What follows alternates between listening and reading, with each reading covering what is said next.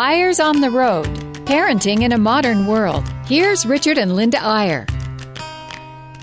Hi there. We are on the road. We are sitting here in Ladera Ranch, Orange County, California. And it has been raining. Everybody's thrilled that it's been raining, except for one thing. Yesterday was our son Noah's graduation from USC with his master's degree in business, and it rained on the commencement, which was outside. But that was okay.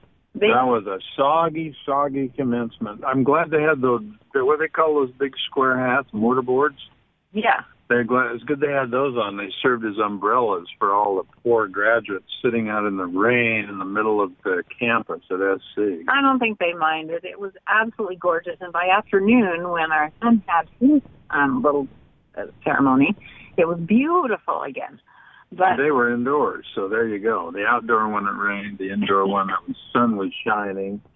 But we're just, like you say, Linda, we're down here for his graduation. We've got a lot of graduations this spring. We've got a grandson graduating high school. We've got a son-in-law graduating with a PhD at Stanford in economics. We've got to come back to California for that. So we're kind of Eyres on the road now, not as much giving speeches or meeting with parenting groups lately as we are just trying to keep up with our own family. Oh my gosh, there's so much to do. It's still a full-time job, but it's so much easier, I have to say. When I'm with these little families with 5 little kids, like as Noah and Christy have, and all the stuff that goes into and having to have somebody cover for them every time they step out the door and trying to get everybody ready and the mess and all that stuff, I just think, oh my gosh, I wouldn't go back for anything, but I loved it. I loved it, but I would not go back. We don't know too many grandparents who would go back into the trenches of full-time parenting. We do know a few who loved it so much and miss it so much, but, I love going on and being at this stage in their life, which kind of introduces what we're going to be talking about. That's kind of a good segue into our subject for the day, which is how do you coordinate the parenting and grandparenting going on in your family? In other words, you got these little kids who are everybody's top priority. They're the priority of the parents. They're also the priority of the grandparents. We've been working on a book called Life in Full that'll come out in the fall, and one of the areas of research was attitudes of grandparents, and here's a fantastic number. 89% of baby boomers who have grandchildren say that their grandchildren are the highest priority and the greatest joy in their lives. I think that's probably higher than the number of parents who would say it. Probably so. But, it is sad. There are some grandparents that have, take off and say, I've done my thing. I'm going to Sun City. I'm going to play golf, and I'm going to enjoy my life, and I'm leaving all that behind. We were with a group in Colorado last year, and it was a brilliant group of young parents. And the president of the group that we were with sat by us at dinner and said, we have really a big problem. Our parents do not know our children.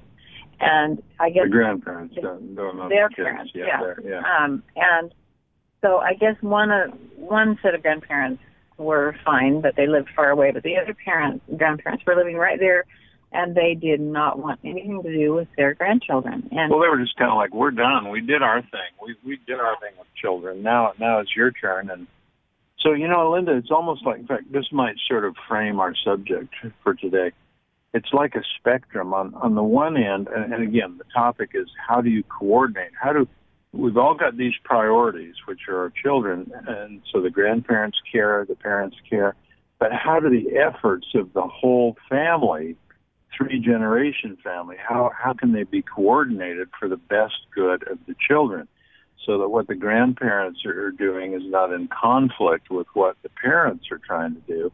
And again, it's kind of like a spectrum. And on one end of the spectrum, you mentioned, Linda, are grandparents who just say, I'm disengaged, I'm done. You guys raise the kids. I might drop in once in a while and give them a gift or send them money. And then at the other end of the spectrum, and this is not insignificant, You've got grandparents who are so involved with the grandkids. They're like on it all the time, and they're trying to tell the parents how to do their job, and they're trying to micromanage everything, and they're trying to give everything to the grandkids, and it's just totally getting in the way of what the parents are trying to do. So it's like from not enough involvement to way too much involvement. And I think what we're trying to get at today is how does, and we should start out by saying, hey, not everyone has grandparents.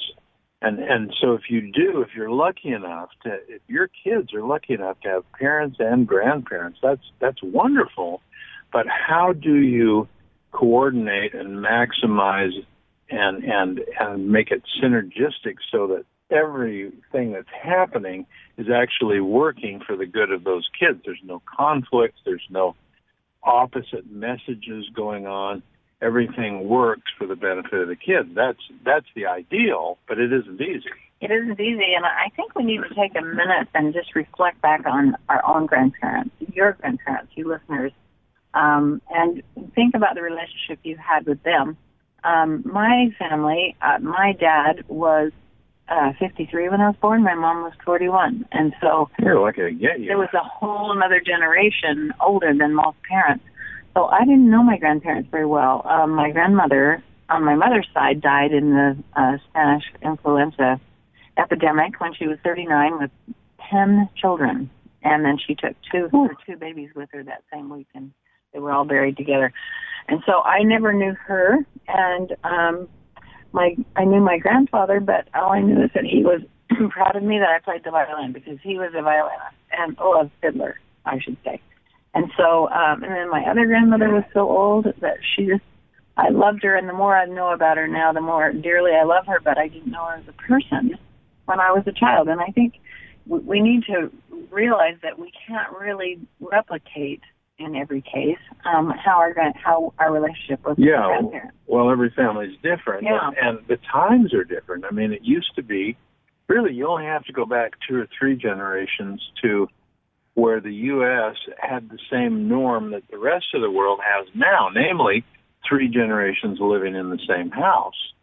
So you got the parents, the grandparents, and the kids all living together. And in a way, I mean, that sounds terrible to some of us, but in a way, that was an easier time to coordinate things. I mean, everyone's right there together. Who's going to take the kids to school? Who's going to feed them? Who's going to, you just automatically start dividing up responsibilities. But in a typical American home now, you've got one parent family or a 2-parent family with children, and then you've got maybe a grandparent living close by. I mean, that's another big thing. Some families will have 2 sets of grandparents living right in the same town. And maybe if they're on the involvement end of the spectrum, maybe the biggest problem is the 2 sets of grandparents competing for the allegiance and loyalty and to be the favorite grandparents. And then you've got, again, the other end where maybe you've only got one grandparent living and they live in Florida or something, and the kids haven't seen the grandparent for 5 years. So there's all those different things. And we're not here to say there's one ideal. We're just saying whatever your circumstance is, however many grandparents you have, however close they live, can there be some constructive sort of proactive efforts to say, hey, let's agree on what our goals are for these children, and let's decide together how we can tackle those goals, or who can do what. Yeah, it's such an individual thing, and I know many listeners would have grandchildren living in the same street or within 5 or 10 minutes of them, and maybe all of the grandchildren would live close. But in our case, we have 9 children, and one lives an hour away in Ogden, Utah. With 5 of our grandkids. 5 of our grandkids. So, but we are lucky enough to be able to visit those kids a lot. We see them all the time, but because of the distance, we have to come up with some really creative plans to stay in touch with our grandchildren. And it's not because we fly around the world at random visiting grandkids. It's because we're lucky enough to travel to speak to parents and do other professional things. And believe me, we're partial to invitations that come, speaking invitations and such, that come from an area where we've got some grandkids, or that take us through on a connecting flight or whatever, where the grandkids live. So what Linda says is right. In a way, we've got, there's two ways to look at this. Some parents are like, oh, the grass is greener on the other side of the fence. I wish the grandparents lived closer. Or the ones that live close are like, well, gee, I wish I lived a little further away so the kids wouldn't be dropped off to me as the grandma every day for or babysitting. Maybe there are a lot of grandparents who are doing a lot of babysitting in the world, which is fabulous because you do have a different kind of relationship with the child when you see him every day. But again, you need a plan. I mean, that's really going to be the bottom line we're going to get to today is there's not one right plan, but it's so much better to have a plan that's coordinated between the parents and the grandparents than to just sort of let it hang and see what happens. Or to resent having to take care of kids all the time. If you have an agreement with the children about how much you can take and be comfortable with, and sometimes it's desperate. You know, the mother has to work, or you've got a single mom who has no place else to put her children, and so then that's a whole different plan. But the plan is important, as you say. Yeah, now here's an example of why this is not an easy thing to do. So often we'll be talking to parents about helping their kids to be more self-reliant, helping them to avoid the entitlement mentality that so many kids have today.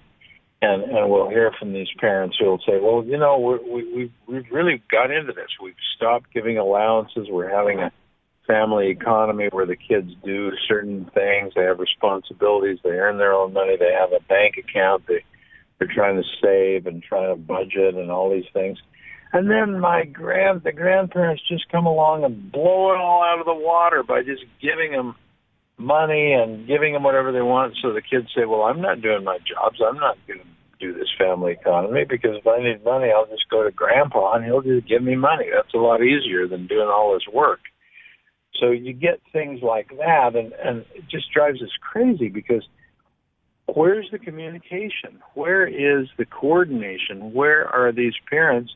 Why in the world don't they take the grandparents to dinner some night and say, look, we all love these children. You're our parents, and we're the parents of these kids. We're in charge of our own children. We're the stewards over them, but we love to have your help in raising them. But can we coordinate it so that what you're doing isn't working against what we're trying to teach them? And after a little break, I think I give you the final word here, Lynn, but let's come back and talk about maybe how to set up this meeting between parents and grandparents. Well, it's interesting because we do have some good ideas, some fun things that we can talk about according to examples we've just heard in the last couple of weeks. So join us again in just a few minutes. Eyre's on the Road, Parenting in a Modern World. Here's Richard and Linda Eyre. Okay, we're back. Now, Linda, let me put a question to you. Let's assume that you are a young mom. I mean, you are young and beautiful looking even as you are now. But let's assume that you're a young mom and you've got 2 or 3 little kids and you've got some well-meaning grandparents who seem bent on spoiling your kids and who don't seem to get what you're trying to do as a parent or care very much what you're trying to do as a parent. What would you do? Let's say you're going to get together with the grandparents for dinner. How would you go about this? Well, you know, it reminds me of last week we were in San Diego with really fun people, and we were doing a session on teaching children responsibility with money and having an economy and so on. And one of the members in the audience raised his hand and said, what do I do with my parents? Honestly, they give my kids junk every week. They give them so much stuff, and we don't know what to do with it. We want to appreciate it, but we've got to tell them something. We've got to tell our kids, you got to give this away as soon as you get it because we just already have too much stuff. Well, I think it's interesting to look at both sides of that story because there's a reason my grandparents are doing that. And I think you need to understand that, too. Maybe he never got anything as a child. I think his grandpa was the one that was, and maybe it was both of them, I don't know. But there was something from their childhood that made them wish they had stuff they'd never had, and they are determined to give it to their children because they have it. Okay, that's a good background, but I'm putting you on the spot. You're now the young mom, and you're going to sit down with these grandparents. What are you going to say to them? How are you going to approach them? Well, I think I would say, this is what we've decided to do as a family. And you're hopefully both parents are there. If you're just a single mom, a single dad, you can do it your way. But it really would be good to have both parents there and just say, this is what we've decided. We really want to teach our children to be responsible with money and with the things that they have. And this is how we plan to do it. And then lay out a system. And then just say, how do you think you can fit into this? How can you help us? And I think they'll probably come up with, well, I guess we could quit giving them so much stuff. I mean, I see that could be a problem. They're not thinking about it from your viewpoint of trying to make it your responsible child with money, but they're thinking about it from their viewpoint. So if you can think about both of you sharing some things, maybe you could even ask parents, how do you feel about this? How do you perceive what you're giving the kids, and so on and so on. And you'd learn some surprising things probably on both sides. Now Linda's kind of going on the money thing and the spoiling, and that's often a very big thing for parents. But this, what we're suggesting to you, this coordinating meeting or this dinner or this proactive approach, could work for any number of things. I mean, it could be a family that doesn't have any resources, and you're going to the grandparents to saying, can you help here on this or that, and how can we coordinate things? Or it might have to do with rules and laws and kids not being obedient. It might have to do with any number of potential parenting worries. And what I would add to what you said, Linda, is, I would say let's really make this a meeting where we all know we're coming together to really analyze and help on our kids. And the ideal setting is where the parents are essentially in charge. It'd be hard for a grandparent to do this. If you're a grandparent and you call your kids, the parents of your grandkids, and say, hey, let's go to dinner because we want to talk to you about how you're parenting our grandkids. That's just a loaded gun. I mean, that's like, no, mom and dad are going to tell me how to raise my kids. So the initiative on this really needs to come from the parents, because then you're in a position as a parent to say to the grandparents, we value you guys. You're the ones that raised us, and we value your wisdom so much, and we would really like you to share with us your thoughts on our children. How do you see our kids? What do you see as their biggest assets? What do you see as their biggest liabilities? What are the things you can see objectively that we're not doing for them as parents that we should be doing? And the minute you ask those grandparents for advice, you're going to have them eating out of your hand, because those grandparents are going to be so grateful that A, you care enough and think enough of them to ask for their advice, and B, that you thought maybe you were raised okay by them, and you want to know if there's any tricks they want to pass on to you for raising your kids. So now you've got them right where you want them as grandparents, and then you're in a position to do what you just said, Linda, to say, thank you so much. We're just so anxious to have you involved in the raising of our kids. Let us tell you what some of our objectives are right now in parenting, as far as teaching kids how to handle money, as far as teaching kids to be obedient or to keep family laws, as far as helping them with their spirituality or their faith or whatever it is, and lay out. This will force you as a parent to sort of have a plan. Lay that plan out for the grandparents and say, now, number one, what do you think of our plan, and what would you add to it? And number two, let's talk about how we can team up on this. What are some of the things you can do that will help us get toward this goal and this plan? And how do we, let's share it. Let's delegate it. Let's work together as a team to raise these wonderful kids. You know, it occurs to me that the advice, I don't know if you remember this or not, the advice we gave that young couple in Colorado, who we talked about in the first half of the show, whose grandparents were totally disengaged with their teenagers, and they were struggling with their teenagers. I think what we told them is to ask the grandparents to come to a dinner because you're struggling with your teenagers and to get their advice. What could they do, and could they help in any way? Because you could see you're losing them or that they were going the wrong direction, and what do you think that they should do? And as Richard said, asking for advice is the greatest thing you can do with a grandparent because they're always full of it. Well, and the chemistry of that is so incredibly good, and the chemistry of the grandparent initiating and saying, honey, let me give you a little advice on how you're raising your children. That's such a negative chemistry. It makes all the difference in the world. In fact, if you're a parent and you ask those grandparents for input, for help, for advice, not only will they be more likely to help, they'll also be more likely to compliment you. 9 times out of 10, it's, oh, honey, you're so much better a mother than I was. You're doing wonderfully.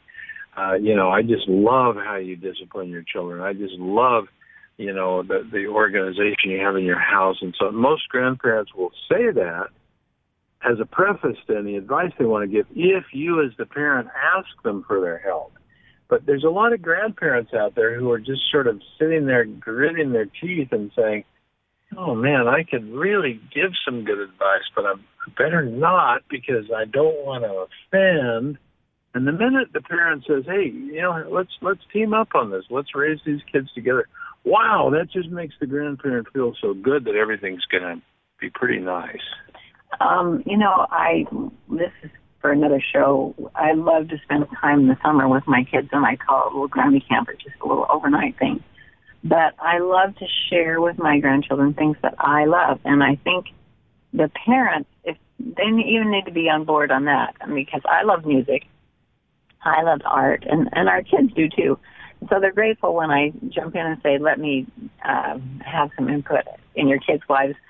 As far as music goes, this year for Grammy Camp, I sent out 20 little clips of my favorite classical pieces, and I actually offered a little reward if they could this summer name the piece and the composer, and a little extra reward if they could even identify the era of music. But you need to make sure that the parents are okay with that. Like, I'm not taking over or anything. I just want to share the things that I love with my grandchildren. And I think that's important. Sometimes you just assume that your kids will love whatever it is that you have to teach your children. You just need to be on the same page and let them know what you're thinking before you launch into anything, even gifts.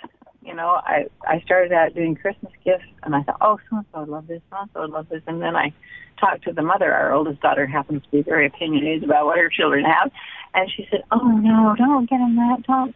This is what they want. This is what they need. And so we're all on the same page. I make sure that I check with the parents before I give anything to kids. And I think that's always a good idea. No, I think you've just given the other side of the formula, Linda. That's really good because if let's say you're a grandparent and you're listening to this show today and you're saying, well, you're saying I can't take any initiative. I have to wait for the kids to ask me for advice or whatever. No, there's certain things you can do that are not going to offend your children. And Linda just mentioned a great one. You could say, this is essentially what you've done, Linda. You've said to our kids, to the parents of our grandkids, you've said, look, you know me. I love music. I love art. I would really like to spend some time with the kids teaching them about art. Do you think that would be good? And the parents, of course, say, well, absolutely, be wonderful. You can do it better than we can, by all means. And so you can take initiative, but you just said the key thing, Linda. I think where it goes south is when the grandparents just bypass the parents. They just do whatever they want with the kids. It's my right. They're my grandkids. I can give them whatever I want. I can do. And then the parents feel alienated and left out. And all you would have had to do is say, hey, I'd like to give this. This is something I'd really like to do for the kids. Is that going to get in the way of anything you're doing? Is that going to be okay? 99% of the time, unless it's some wacky idea, the parents are going to say, awesome, go for it, you know. Yeah, absolutely. Well, I think the bottom line of the show today is how much fun it is to have grandchildren and to coordinate with their parents. I know sometimes the feelings are not always the best, and you regret that you don't have a better relationship with your parents or the grandparents, and vice versa, but it really helps a lot to go out to dinner and talk about the kids and talk about how you coordinate and mesh what you love and what they love together, and so that you're all on the same page. And whether you're the grandparent or the parent, start out with a compliment. Say, if you're the parent, say, wow, you know, I look back on how you raised me. You're such a good parent. Or if you're the grandparent, say, wow, I just admire what you're doing with your children. Get the positive stuff going, and then that will work its way into a constructive thing. And once you're on the same page saying, what can we do to make these lives of these children better, that's when you'll be united. So we wish you the best wherever you are, whoever you are, and we'll be talking again soon. Thanks for joining us. Next week, join us on Eyres on the Road.